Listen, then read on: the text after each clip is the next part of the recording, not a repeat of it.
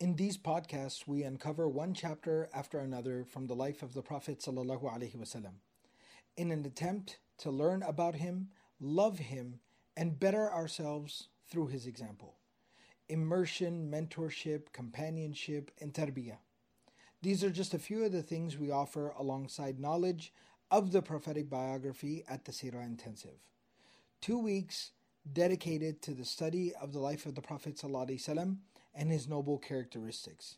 So this winter, inshallah, join me in Dallas, Texas, alongside your classmates from all over the world to learn the story of the life of the best of humanity, the mercy to mankind, the Prophet Muhammad sallallahu alaihi wasallam. Go to sirahintensive.com to register or for more info. Okay, Bismillahi walhamdulillah wa salatu wa salamu ala rasulillahi wa ala alihi wa sahbihi ajma'een. Inshallah, continuing with our study of the life of the Prophet sallallahu alaihi wasallam, As-Sīrah an-Nabawiyyah, the prophetic biography. Where we are right now, what we're studying right now, because I'm going to be picking up from where we left off, but I'd like to kind of bring everybody up to speed where we are. We are in the 9th year of the life of the Prophet ﷺ. What does that exactly mean? What that means is the fact that the Meccan period has passed, 13 years of trial and tribulation. And then there have been 9 years of the Prophet ﷺ residing in the city of Medina. Now, a lot of that, the early part of it, the first 5-6 years of it, were also filled with a lot of conflict and a lot of danger and a lot of uncertainty. Uncertainty in the sense that there were a lot of enemies out to get them. And the Muslim community has gone through a lot, and they've survived through a lot, and they've been able to get to this particular point now where the Treaty of Hudaybiyah happened. After that, they went and they performed Umrah. They were able to establish peaceful alliances with not only the people in Mecca, but the Bedouin tribes around the city of Medina. That proceeded forward by eventually the people of Mecca violating the Treaty of Hudaybiyah. They violated the treaty. And when they did that, the Prophet ﷺ held them accountable, because it wasn't just about, looking for an excuse to attack them, but rather it was more so about the fact that the way they violated the treaty was that they massacred another tribe that was included within the treaty. And the Prophet ﷺ stood up for the rights of those people and defended their rights. But nevertheless, the conquest of Mecca has happened. And what that means is the Prophet ﷺ and the Muslims peacefully enter Mecca. And the city of Mecca basically enters into the fold of Islam. And now Mecca is basically part of the Muslim land. And after that point, the Prophet ﷺ returns back to the city of Medina. They settle down in Medina. Things seem to be taking a turn for the better, all the way up from Khaybar, all the way down to the city of Mecca. It's all basically Muslim area now. There's similarly satellite Muslim communities in places like Bahrain and Yemen and other places. So mashallah, Islam is flourishing and Islam is growing, and the number of Muslims is also increasing. But at this particular time, there's a very serious threat. And that serious threat comes from the Roman Empire. So the Roman Empire, basically, the Prophet ﷺ receives news, he receives intelligence that the Roman Empire is basically sending down an army, and it's rumored to be anywhere between 100,000 to 300,000 soldiers. Now that is a huge number even by today's standards, but at that particular time in the world's history, that is an unbelievable number. That is an unfathomable number of soldiers. And that's a very scary thought and idea. So the Prophet ﷺ decides, to approach this particular threat and make a show of force that we will stand our ground and that we will not be threatened, we will not be bullied. And so the Prophet ﷺ gathers together the Muslims. About 30,000 Muslims gathered together, and they began to march towards the north to basically face off against this Roman army that is approaching them, or that is rumored to be coming towards them. This is known as the campaign and the expedition of Tabuk. And that is a city all the way to the north. And that's what the event is where we're studying. So what we've talked about so far is how the Prophet ﷺ prepared for the expedition and the campaign of Tabuk. And secondly, what we talked about is the Prophet ﷺ and the Muslims depart, and basically how the journey of Tabuk goes. What we're going to be talking about is two things. What we're going to be talking about today is two things. Number one, on their way to Tabuk, as they are going there, 30,000 Muslims under the leadership of the Prophet ﷺ are marching towards the north, towards the city of Tabuk, to basically, potentially face off against a humongous army that outnumbers them anywhere from 3 to 1 to all the way 10 to 1. All right? And they're going there to face off against them and to basically make a strong show of force that we are not going to be bullied, we're not going to be threatened, and we're not going to be pushed around by you. We are going to take a stand and defend ourselves. And so they're marching towards the north. Now what happens as they're marching towards the north, a particular very powerful experience occurs. The Prophet ﷺ and the Muslims happened by a place. And the place was known by a lot of people at that particular time as Al-Hijr. Al-Hijr. Now, what was this place? This was the place where a very ancient people resided. And these ancient people who resided there were called Thamud. It was the people of Thamud. Now, the Quran talks about the people of Thamud many, many different places. So what I'm going to do is I'm going to take a quick sidebar. I'm going to explain the story of the people of Thamud, Ahlu Thamud, Qawmu Thamud. I'm going to explain their story that from the Quranic narrative so that we understand exactly what happened with these people and why is this such a significant place. And when they come there, we see that the Prophet ﷺ makes a really big deal about that place. He's very serious and he makes a very big deal about that place. Why is it such a big deal and why is his tone so serious? Right? So to understand that, let me quickly share with you what transpired with the people of Thamud. Who are these people? What happened with them? What does the Quran tell us about them? So the Quran tells us that the people of Thamud were an ancient people. And they were actually a very large, a very powerful tribe who resided in Arabia. These are one of the few ancient peoples that the Quran tells us about that were actually from the Arab lands. They were Arab people. They were from that region. A lot of times the different narratives that we hear about like Ibrahim alayhi salam and Musa alayhi salam and a lot of Nuh alayhi salam, these people were not necessarily from that Arabian Peninsula, that region, but the people of Thamud were from that region. So this was a very large and a very powerful tribe. Where they're placed time-wise, Allah knows best. That's something the Quran does not talk about because the Quran doesn't get into those particular details. The Quran more so wants us to pay attention to the actual story and the lessons therein. All right? So this was a very large, powerful tribe that did not believe in God. They worshipped the idols and they did not believe in God. Number two, the second fact about them, they were people who were very gifted by Allah. How were they gifted? That their experience, there are some narrations that talk about their history, that they had a lot of trouble kind of like living in that area because they used to build and construct homes. It was a desert, it was a mountainous region, strong winds used to blow through there. And so what would happen is that their homes would become damaged repeatedly. And it was also very hot, and so it was very difficult for them to live there. So eventually Allah subhanahu wa ta'ala granted them the gift. They were very talented, and what they started doing was they started carving out homes within the mountains. Now, this is a place where some historians and scholars of the Quran, they differ. They split up into two different opinions. All right? Some scholars are of the position that their gift was basically what we would consider in the realm of like architecture or engineering. All right, they were just very gifted engineers. And they were able to construct tools, and they were able to carve out homes within these mountains, number one. Some others say, no, it was actually something a little bit more remarkable than that. And there's evidence of this within the Quran as well. وَكَانُوا يَنْحِتُونَ مِنَ الْجِبَالِ بُيُوتًا فَارِهِينَ. Allah subhanahu wa ta'ala says they would carve out homes within their mountains for themselves very, very easily. Almost like it was a game, like with their bare hands. And this is something Allah tells us about Dawood, the Prophet David, the Prophet Dawood alayhi salam, where Allah says, وَأَلَنَّا لَهُ الْحَدِيدِ. We made iron soft in his hands. It was like a miracle. Dawood alayhi salam could take iron in his hands and just mold it with his bare hands.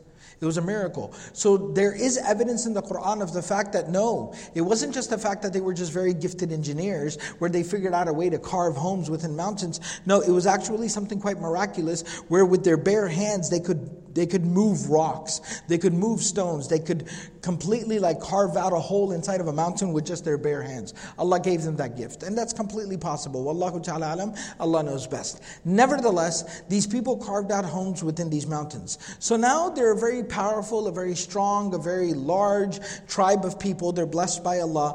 On top of that, they have this great gift that Allah has given them where they carve out homes within their mountains. And those homes are actually preserved till today. Those places are carved within the mountains. They're still there till today, and you can go there and see it, and it's actually quite remarkable.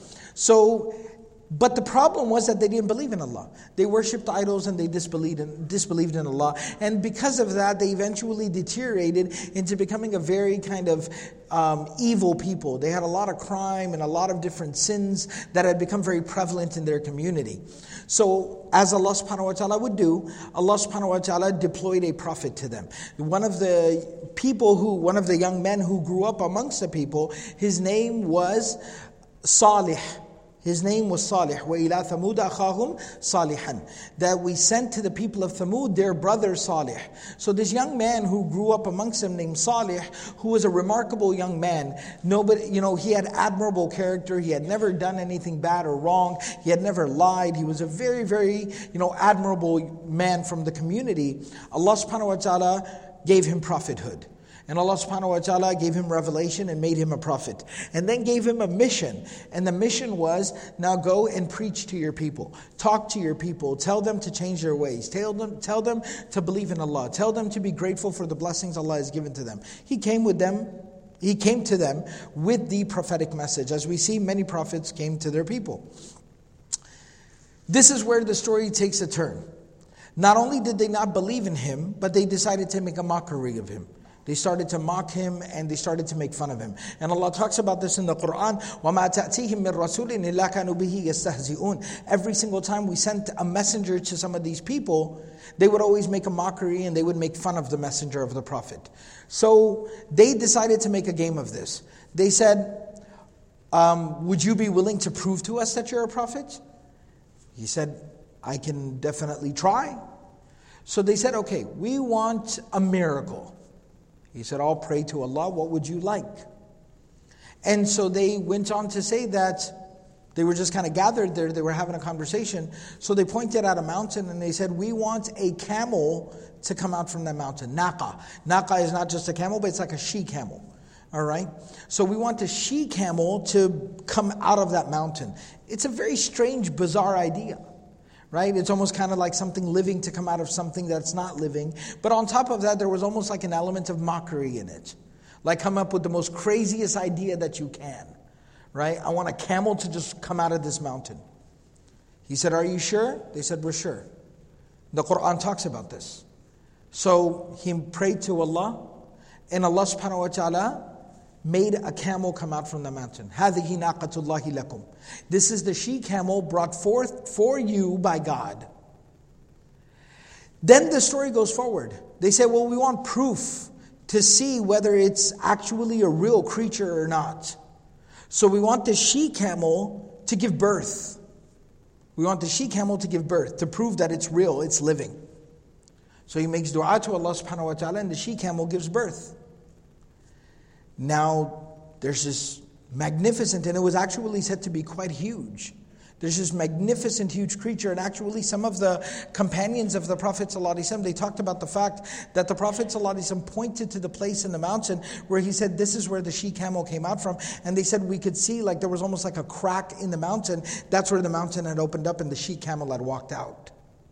And then the she-camel gave birth to offspring, to a baby camel. Now that these two camels were here, the Prophet Salih said to them, look, the command from God is, هَذِهِ نَاقَةُ اللَّهِ لَكُمْ هَذِهِ نَاقَةُ اللَّهِ لَكُمْ لَهَا شِرْبٌ وَلَكُمْ شِرْبُ يَوْمٍ مَعْلُومٍ لَهَا شِرْبٌ وَلَكُمْ شِرْبُ يَوْمٍ مَعْلُومٍ. All right? So do not touch it. وَلَا تَمَسُّوهَا.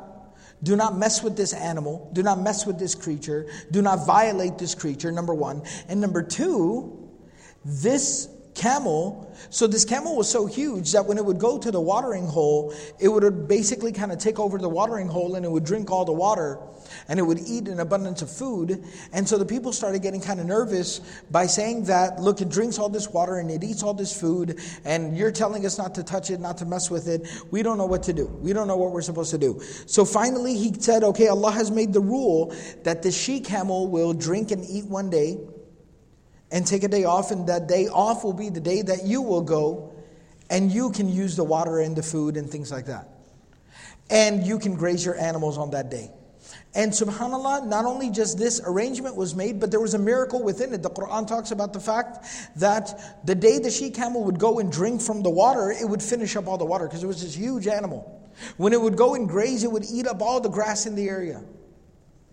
But then what would happen is when they would go to sleep at night, when they would wake up in the morning, they would find that all the grass had regrown overnight and the water was completely full again overnight. Allah subhanahu wa ta'ala would miraculously replenish all the supplies. So they had what they needed. But this continued on. But the problem was that they still didn't believe in Allah, even though they witnessed this miracle. And this evil within them continued. So what did they end up doing? Some evil people got together amongst them. وَكَانَ تِسْعَةُ رَهْطٍ يُفْسِدُونَ فِي الْأَرْضِ وَلَا يُصْلِحُونَ. That there were these 9 very evil people that it talks about. There were these 9 like almost gangsters in the tribe, and they were problematic people. They always made trouble, and they were always the source of all the trouble. They got together and they said, we should take out this camel. We should take out this camel, right? Nobody bosses us around. Nobody tells us what to do. Let's take out this camel. فَعَقَرُوهَا فَأَصْبَحُوا نَادِمِينَ. They ended up attacking the camel and they killed the camel and its offspring. And Allah subhanahu wa ta'ala said that led to their demise and their downfall. What ended up happening when the Prophet Salih saw this, he said, what did you do? You just invited the punishment from God. Because it's such a direct disrespect and defiance and disobedience to Allah. And what ended up happening was, as the Quran tells us, a terrible punishment came upon them. For 3 days, He told them that just retreat within your homes and live. And for those 3 days, it's as if everyone got sick and ill. And then finally on the 3rd day, the Quran talks about this, that this loud scream, the Quran uses the word sayha, which is a scream almost, but it can also be translated as an explosion. This loud blast or explosion occurred, which basically just killed everyone. It killed everyone. It finished them all off. And they were all done. Okay? And in fact, so this is that place where these people used to reside. And this is the place where those people, they defied God. And where they killed this miracle that was given to them by Allah. And they eventually died there. They were destroyed there. So this is that place. Al-Hijr. So now going back to the story that we were talking about, the Prophet Muhammad ﷺ, along with 30,000 of his companions, they are marching towards the north, to the city of Tabuk. And as they're marching north, they pass by the place where this occurred.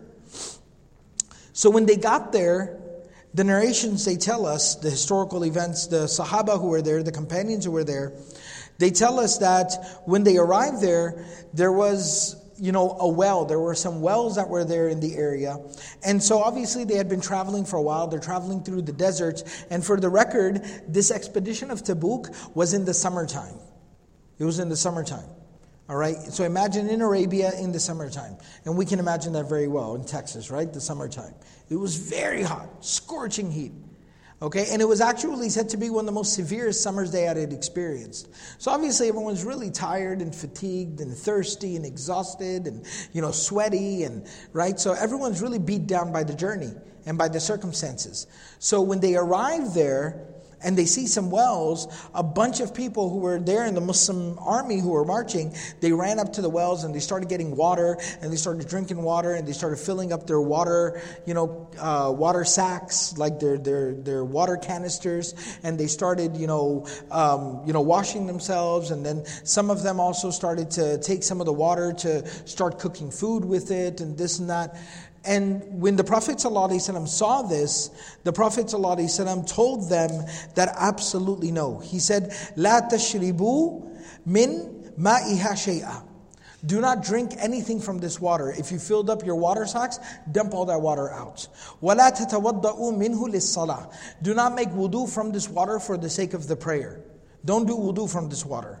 وَمَا كَانَ مِنْ عَجِينٍ عَجَنْتُمُوهُ فَأَعْلِفُوهُ الْإِبِلَ. That if you've taken some of the water and you've mixed it up, they used to do this thing where they would have dry, kind of like powder that used to be crushed up like wheat and barley and oats and dates, and they would kind of crush it up and make like a powder out of it. So think of almost kind of like protein powder, right? So they used to carry this powder with them for travel, so whenever they would come across water, they would put water into it, mix it up, and then they would drink it. And that was a form of nourishment and sustenance.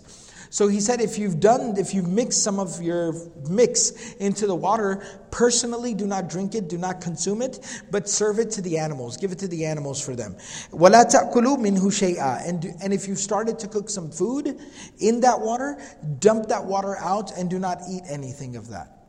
The Prophet ﷺ said, do not do that. This is a very, very, it's almost like a cursed place. And I know that idea, that notion can be a bit strange. How can a place be cursed? But we understand, just like a place can be blessed, a place can be cursed. Allah subhanahu wa ta'ala says, Subhanalladhi asra bi'abdihi laylan min al-masjid al-harami ila al-masjid al-aqsa alladhi barakna hawlahu. When Allah talks about Masjid al-Aqsa, Jerusalem, Allah subhanahu wa ta'ala talks about the fact that we have blessed that region and that area. We know Makkah and Medina are blessed sacred regions, right? The places of Mina, Muzdalifah, Arafah, where we perform the Hajj, those are blessed lands. Okay, so the Prophet ﷺ said, this isn't a bad place, this is a cursed place, something terrible happened here, do not consume anything from here. Furthermore, the Prophet ﷺ, some of the Sahaba were kind of curious, and they said, can we go? They could see in the mountains that those places that were carved out within the mountains, they said, can we go exploring there? The Prophet ﷺ said, لا تدخلوا مساكن الذي ظلموا أنفسهم. Do not go into their homes. Because these are people who ruin themselves. They disobey God and they ruin themselves. So don't go in there. Don't be a tourist. Don't be a tourist, right? There's a place to be a tourist. There's a time to be a tourist, right? But there's some places where we also have to have a level of seriousness, right? When we go to Makkah, Medina, we don't act like tourists. We shouldn't act like tourists, right? Like, it's not Disneyland. It's Makkah and Medina, right? It's the Haramain. Right, you have to have a level of seriousness there. It's a spiritual place. You're there to worship. You're there to worship Allah subhanahu wa ta'ala and respect the place. So similarly, the Prophet ﷺ is saying you can't just constantly be in tourist mode, but you also have to have a level of reflection and seriousness about where you are. The Prophet ﷺ said, إِلَّا أَن تَكُونُوا بَاكِينَ أَن يُصِيبَكُم مِثْلَ مَا أَصَابَهُم. Unless you approach this place very mindful and fearful of the punishment of God and asking Allah to protect you from the punishment that befell these people. Like some spiritual seriousness needs to be there. And this is the balance in the life of the Prophet ﷺ that very honestly we struggle with a lot today. Right? I always tell the students, one extreme breeds the other. So either we have this complete lack of seriousness, we're constantly in tourist mode, we're taking pictures of everything and Snapchatting everything in sight. Okay, or there's almost like this attitude of like over seriousness that's not practical. You can't live life like that. Like, aren't you ever going to like enjoy yourself? But there is a middle ground. There's times and places where you enjoy yourself. The Prophet ﷺ would sometimes on these journeys pass through valleys and gardens, and he used to stop and drink the water and look at the trees and listen to the birds chirping in the trees, and he used to enjoy the place, and he'd say, look how beautiful this place is. There were moments like that. There were moments where they were traveling and the Prophet ﷺ, they would be up on a mountain or a hill, and the Prophet ﷺ would stop and he would kind of, appreciate the scene. And he'd say, look how beautiful the creation of Allah is. Right? So there were moments like that. But there have to also be moments where we have a level of seriousness. And we grasp and we understand kind of where we are and what we're doing there. Right? And so this is that balance the Prophet ﷺ was teaching them and also teaching us.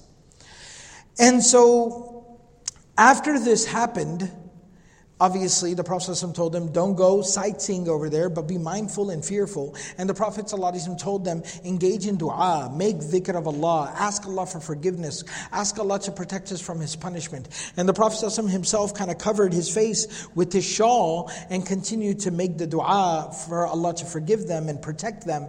And he told them, do not consume any of this water. And he said, let's go, let's move past here. Let's not spend a lot of time here. And so they moved on past there and they moved on. When they reached a little bit further, obviously it was time for prayer, so they needed to stop and make wudu and pray. And also everyone who was traveling was thirsty and tired.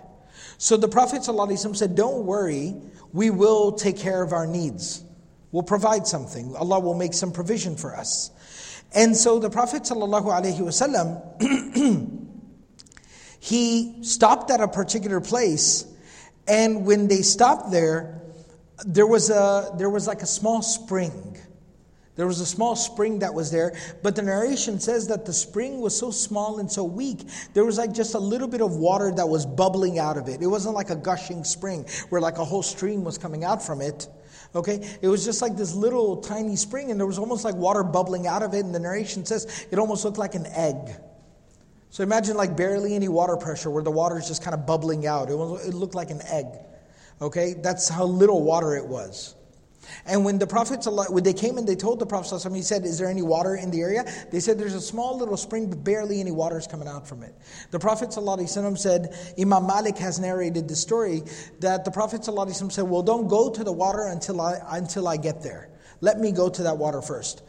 When he reached there to the water, the narration actually says a couple of guys went ahead and tried to use the water. And when the Prophet ﷺ showed up, he said, did you guys use the water? They said, yeah. The Prophet ﷺ said, didn't I tell you not to use the water? They said, yeah. And he said, then why did you use the water? They said, oh, I'm sorry. And then that is a lesson as well, that there's always people that don't listen to what you tell them to do, right? But nevertheless, the Prophet ﷺ went to the water, and the narration says he scooped up the water in his own hands. He made dua for barakah, for blessing. He said, Bismillah. He washed his face and he washed his hands in the water, and he asked Allah subhanahu wa ta'ala for blessing. And the Sahaba say that as soon as the Prophet ﷺ did that, the water started gushing forth, creating like an entire pool of water. And then all the companions and the Sahaba were able to bring their water sacks and fill it up and containers with water, and everyone made wudu and everyone drank water, and everyone was able to, make their food and cook their food and, make their little drinks and do all of that. And it was enough water for everyone. This one, the great miracles of the Prophet ﷺ. So this happened at that particular time. There's another couple of stories that are mentioned here that transpired at this particular place. The Prophet ﷺ, when they were passing by the place of Thamud, this place, the ruins of Thamud, the Prophet ﷺ told them the story. He pointed out the sites to them. He said, this is the place in the mountain where the camel came out from. This is the water that they were told the camel will drink one day and you will drink one day. This is that water right there. And not only that, but the Prophet ﷺ told them the story that when that blast occurred that killed all of them, one of them was not there. One of them had actually traveled all the way down to Mecca to visit the Kaaba. And he was in the Haram. He was in the sacred sanctuary of the Haram, the Kaaba. So when that blast happened, he was away, and secondly, he was within the Haram, the sacred place, but he was amongst the same people. He was a criminal person. And then the Prophet ﷺ told them that as soon as he left the Haram, as soon as he exited the sacred area, he basically fell dead on the spot. The punishment of Allah subhanahu wa ta'ala got him there as well. Another very interesting thing that happened there was that when they moved away a little bit far from that, where they found the spring, and of course that's where the water was, and they used the water. But then they spent the night there. The Prophet ﷺ told them that, look, this is not a really nice place. And secondly, even the people of Thamud, the reason why Allah had given them the gift of being able to carve out homes within the mountains was because of the fact living there was so difficult. It was mountainous, it was rocky, strong winds used to blow through there. So the Prophet ﷺ had told them, listen, everyone try to stay together.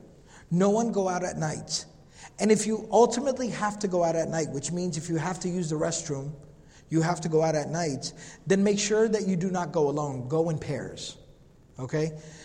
2 different individuals ended up kind of wandering off at night. One needed to go use the restroom, but he decided to go on his own. And the other one just decided to go sightseeing at night, just to take a walk at night. So he went out on his own. And it's very interesting not listening to the advice of the Prophet ﷺ, not doing what he tells you to do, when he tells you something very directly to do. The one who went out to use the restroom, while he was using the restroom, he fell down because of the wind. He fell down and he ended up injuring himself really badly. He somehow limped back to the camp, and when the Prophet ﷺ saw him, he goes, "This is why I told you not to go out on your own."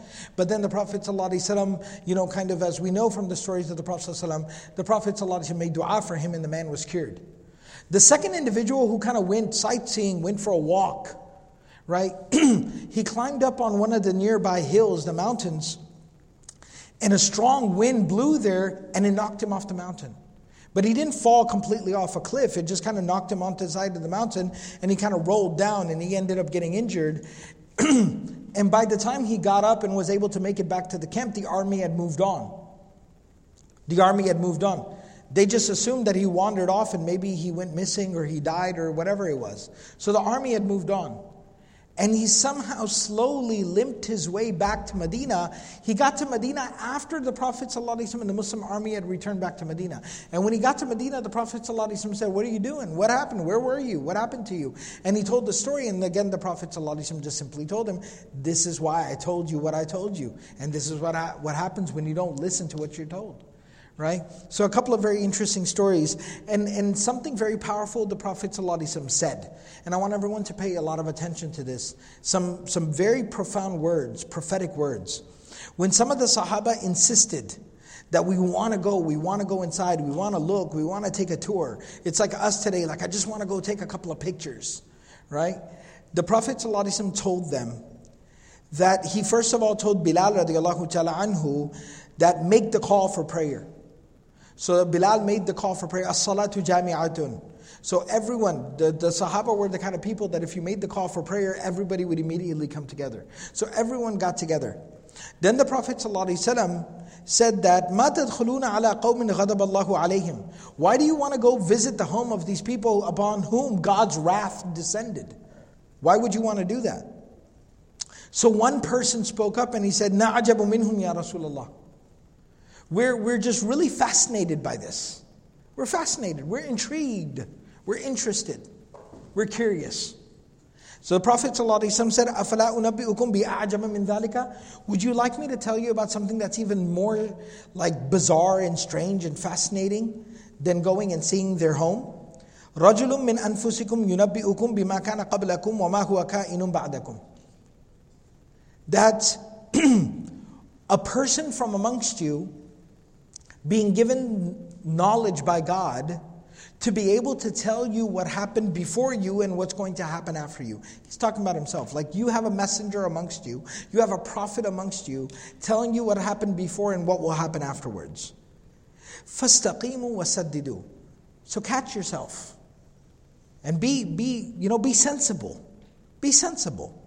فَإِنَّ اللَّهَ لَا يَعْبَأُ بِعَذَابِكُمْ شَيْئًا. God does not want to punish you. وَسَيَأْتِي قَوْمٌ لَا يَدْفَعُونَ عَنْ أَنفُسِهِمْ شَيْئًا.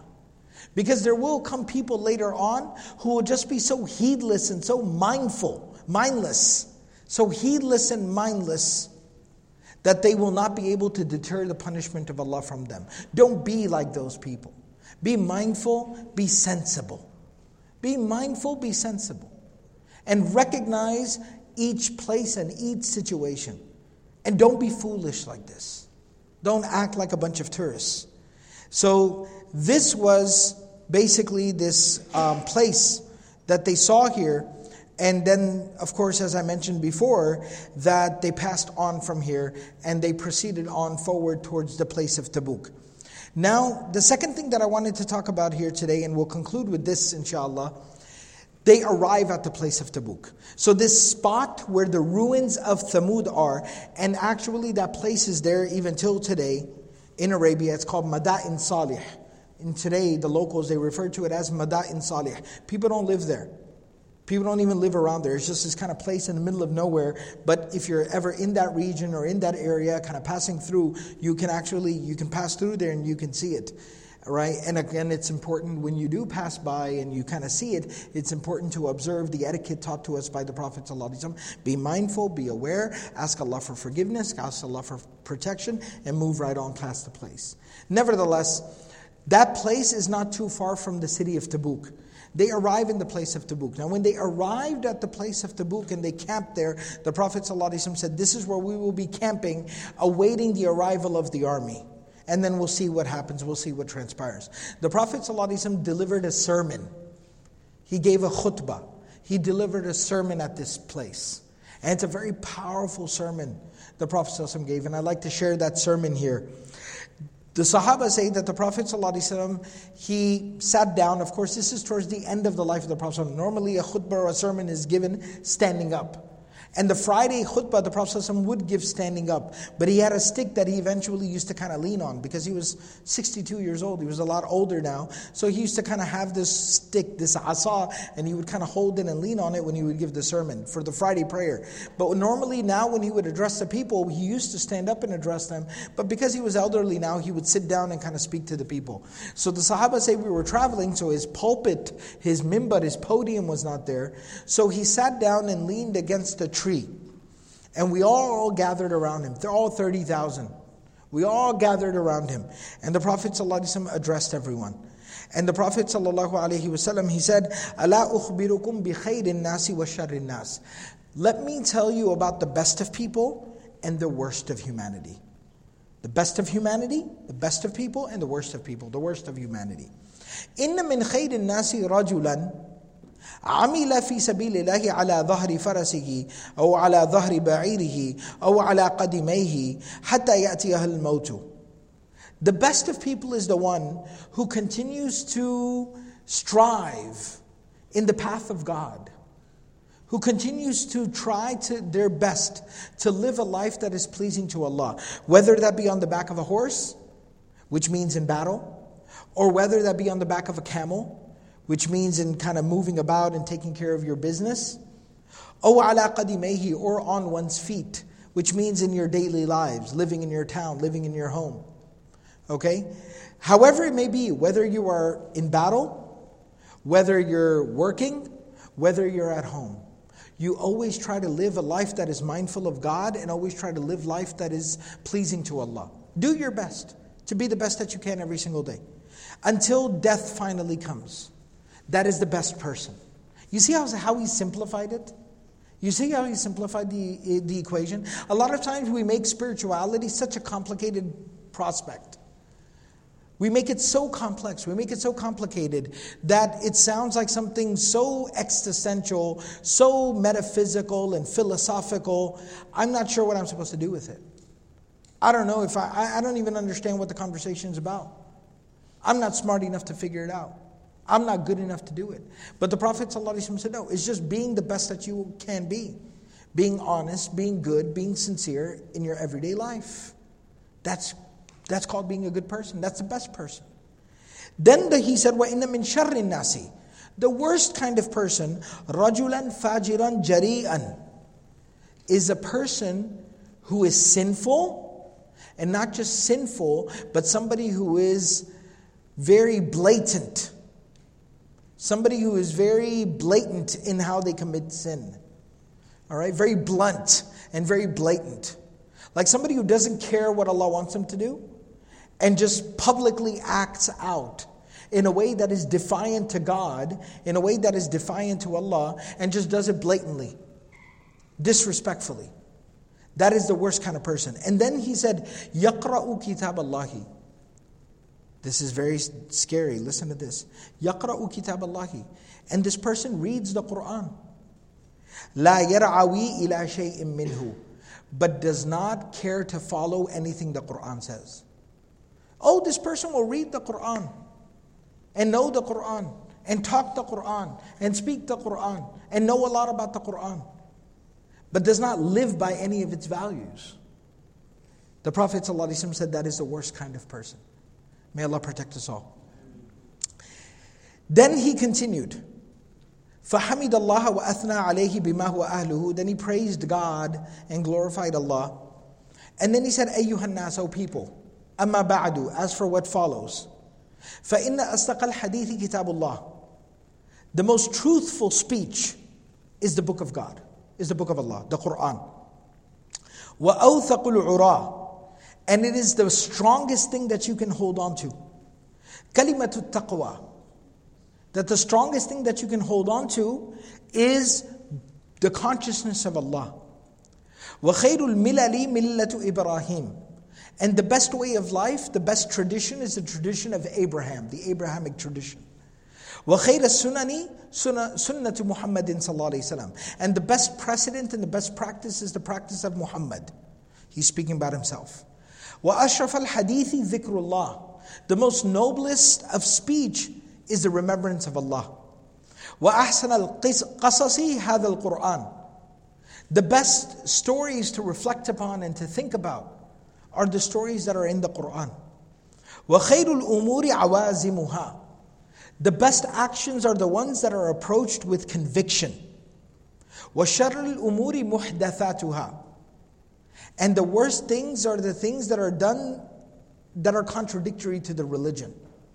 The worst decisions, the worst actions are those things that are contradictory to the religion. وَأَحْسَنُ الْهَدْيِ هَدْيُ الْأَنْبِيَاءِ. The best practices are the practices of the prophets. وَأَشْرَفَ الْمَوْتِ قَتْلُ الشُّهَدَاءِ. The best death is the death that comes to you while serving the religion of Allah. وَأَعْمَلُ عُمَا الضَّلَالَةُ بَعْدَ الْهُدَى. Wow. He says that the worst form of misguidance, is the one that you embrace after you were guided by Allah. Imagine Allah showing you the way, and then you putting that aside and then going to what's wrong deliberately. He said that's the worst. That is the most just deluded human being. وَخَيْرَ الْأَعْمَالِ مَا نَفَعَ. Subhanallah. He says the best actions are the ones that benefit people.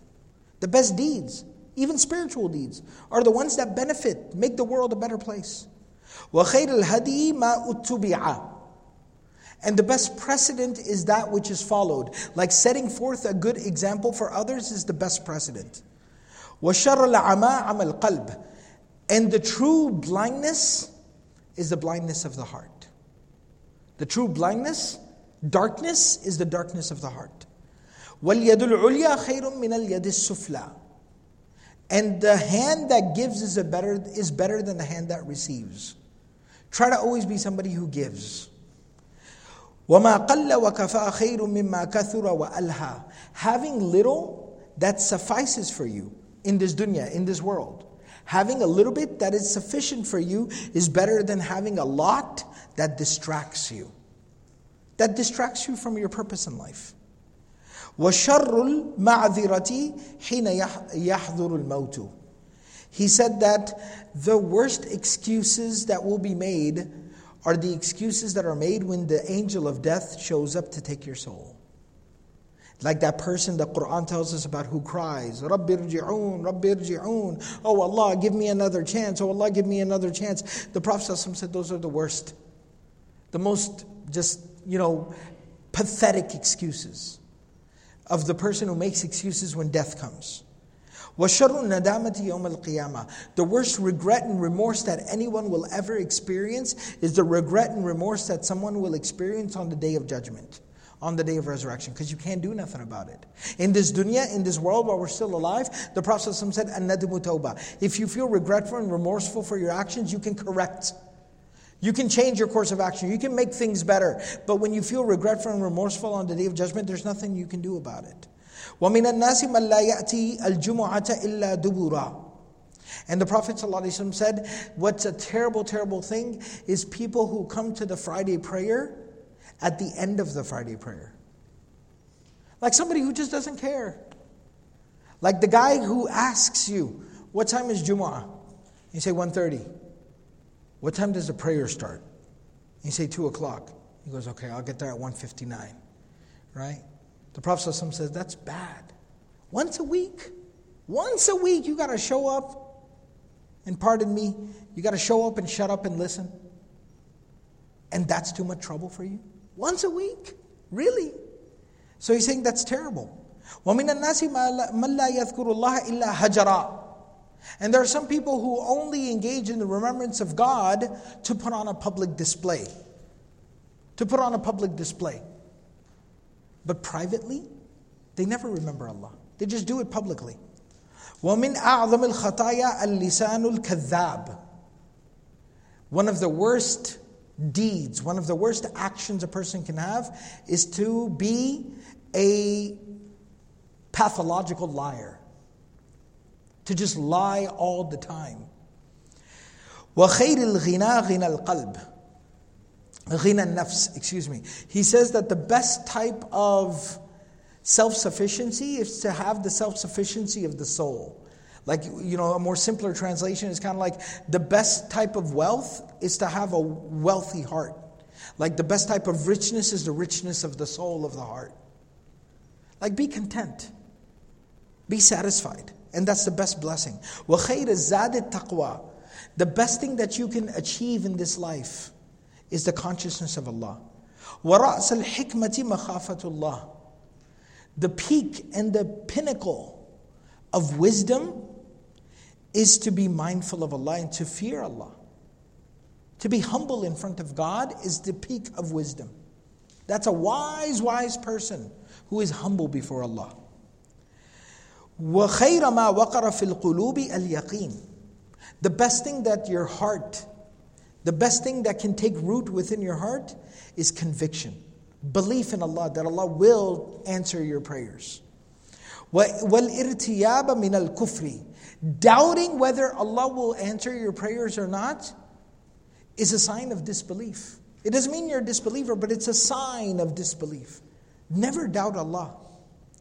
وَالنِّيَاحَةُ مِنْ عَمَلِ الْجَاهِلِيَّةِ. This is a little bit culturally specific, but they used to have a practice at that time when somebody would die, they would almost have like these very dramatic kind of like reenactments and presentations, and they would yell and scream and cry, and they would make a real dramatic show at the time of people's death. The Prophet ﷺ said that is an act of ignorance. We don't do that anymore.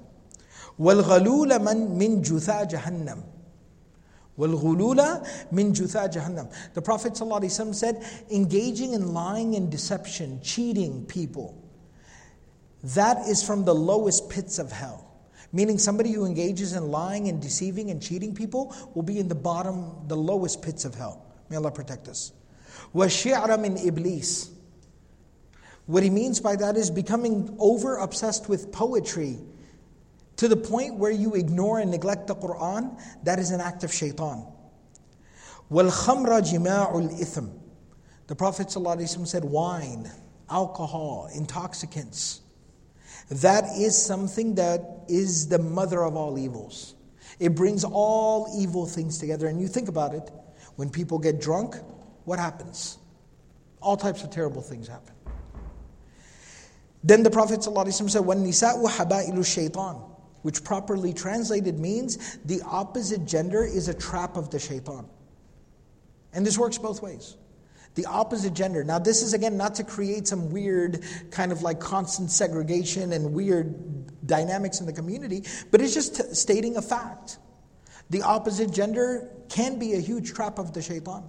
And that's why we have the element in our religion of modesty. I was just reading the hadith in the classroom with the students today. Al-haya'u min al-iman. Modesty and decency is a part of our religion. It's a part of faith. وَالشَّبَابَ شُعْبَةٌ مِّنَ الْجُنُونِ. The Prophet ﷺ said youth, being young is almost like being, it's like a type of insanity. And what he means by that is when you're young, you have all this energy, but you lack wisdom. You haven't figured out the world yet. Now that doesn't make you a bad person, but that does mean that you have to tread very carefully. وَشَرُّ الْمَكَاسِبِ كَسْبُ الرِّبَى. The worst type of earning is the one that's earned through usury. Usury and interest. What that means is that by preying on the needs of people, by taking advantage of the needy. وَشَرُّ الْمَآكِلِ أَكْلُ مَالِ الْيَتِيمِ. The worst thing that someone can consume is consuming the wealth of the orphan. وَالسَّعِيدَ مَنْ وُعِظَ بِغَيْرِهِ. A truly blessed, fortunate person is someone who learns from others' mistakes. Everybody understand that? A very fortunate, blessed person is someone who learns from the mistakes of others. All right? Doesn't wait to make the mistake themselves. And that's why he said, وَالشَّقِي مَنْ شَقِيَ فِي بَطْنِ أُمِّهِ. And a wretched person is someone who has been wretched from the very beginning. Like constantly keeps going back to the same mistakes over and over again. وَإِنَّمَا يَصِيرُ أَحَدُكُمْ إِلَى مَوْضِعِ أَرْبَعَةِ أَذْرُعٍ. And the Prophet ﷺ said, ultimately everyone will end up in a hole in the ground. And he used the example, he said 4 yards, 4 meters. Everyone owns 4 meters of the earth. That's all you own.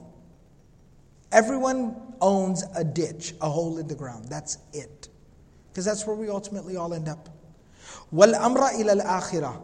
What really matters is the life of the hereafter. وَمِلَاكُ الْعَمَلِ خَوَاتِمُهُ. The thing that decides how you lived your life is how you end your life. وَشَرُّ الرِّوَايَةِ رِوَايَ الْكَذِبِ. And the worst kind of talk is spreading lies. وَكُلُّ مَا هُوَ آتٍ قَرِيبٌ. Everything that is going to happen keeps on coming closer day by day. وَسِبَابُ الْمُؤْمِنِ فُسُوقٌ. Cursing a Muslim is sinful. Cursing a Muslim is a sinful thing to do. وَقِتَالُ الْمُؤْمِنِ كُفْرٌ. Murdering a Muslim is an act of disbelief. وَأَكْلَ لَحْمِهِ مِنْ مَعْصِيَةِ اللَّهِ. Backbiting a Muslim is a huge sin. It's a disobedience of Allah.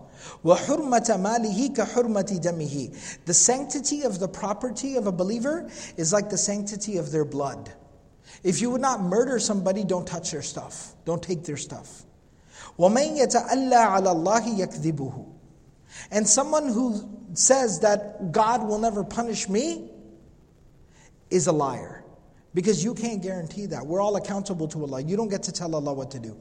وَمَنْ يَسْتَغْفِرْهُ يَغْفِرْ لَهُ. But if you ask Allah for forgiveness, He will forgive you. You just have to not be arrogant with God. Just be humble. Ask for forgiveness and He'll forgive you. وَمَنْ يَعْفُ يَعْفُ اللَّهُ عَنْهُ. If you try to live a good life, Allah will allow you to live a good life. وَمَنْ يَغْضِمْ يَأْجُرْهُ اللَّهُ. If you learn to control your anger, Allah will protect you. And Allah will reward you. وَمَنْ يَصْبِرْ عَلَى الزَّرِيَّةِ يُعَوِّضُهُ اللَّهُ. Somebody who is patient in the face of injustice, like does not respond to injustice with injustice, but somebody who controls himself when something wrong is done to them, Allah will take care of them. Allah will give them better. وَمَنْ يَبْتَغِ السُّمْعَةَ يُسَمِّعُ اللَّهُ بِهِ. And if somebody just wants to be famous and wants to be popular, Allah will make them famous and popular. وَمَنْ يَصْبِرْ يُضَاعِفُهُ اللَّهُ لَهُ. But if somebody is truly patient, sincerely for the sake of Allah, Allah will multiply their rewards. وَمَنْ يَعْصِ اللَّهَ يُعَذِّبْهُ اللَّهُ. Somebody who disobeys Allah, Allah will punish them. اللهم اغفر لي ولأمتي اللهم اغفر لي ولأمتي اللهم اغفر لي ولأمتي. Then 3 times the Prophet ﷺ made dua for all of us. He said, oh Allah, forgive me and forgive my ummah. Forgive me and forgive my ummah. Oh Allah, please forgive me and forgive my ummah. He made dua for us 3 times. And then the Prophet ﷺ said, Astaghfirullah li wa lakum. I ask Allah to forgive me and to forgive you. He asked forgiveness on all of our behalf. And this was the khutbah the Prophet ﷺ gave at the place of Tabuk. We'll go ahead and stop here for this particular session, inshallah, and we'll continue on from here about what ended up happening at Tabuk. Did the Roman army ever show up or not? Was there ever a battle or not? What ended up transpiring? Inshallah, we'll talk about in the following session. May Allah subhanahu wa ta'ala give us all the ability to practice everything that was said and heard. Subhanallah bihamdihi, subhanakallahum bihamdik, nashhadu wa la ilaha illa anta, nastaghfiruka wa natubu ilayk.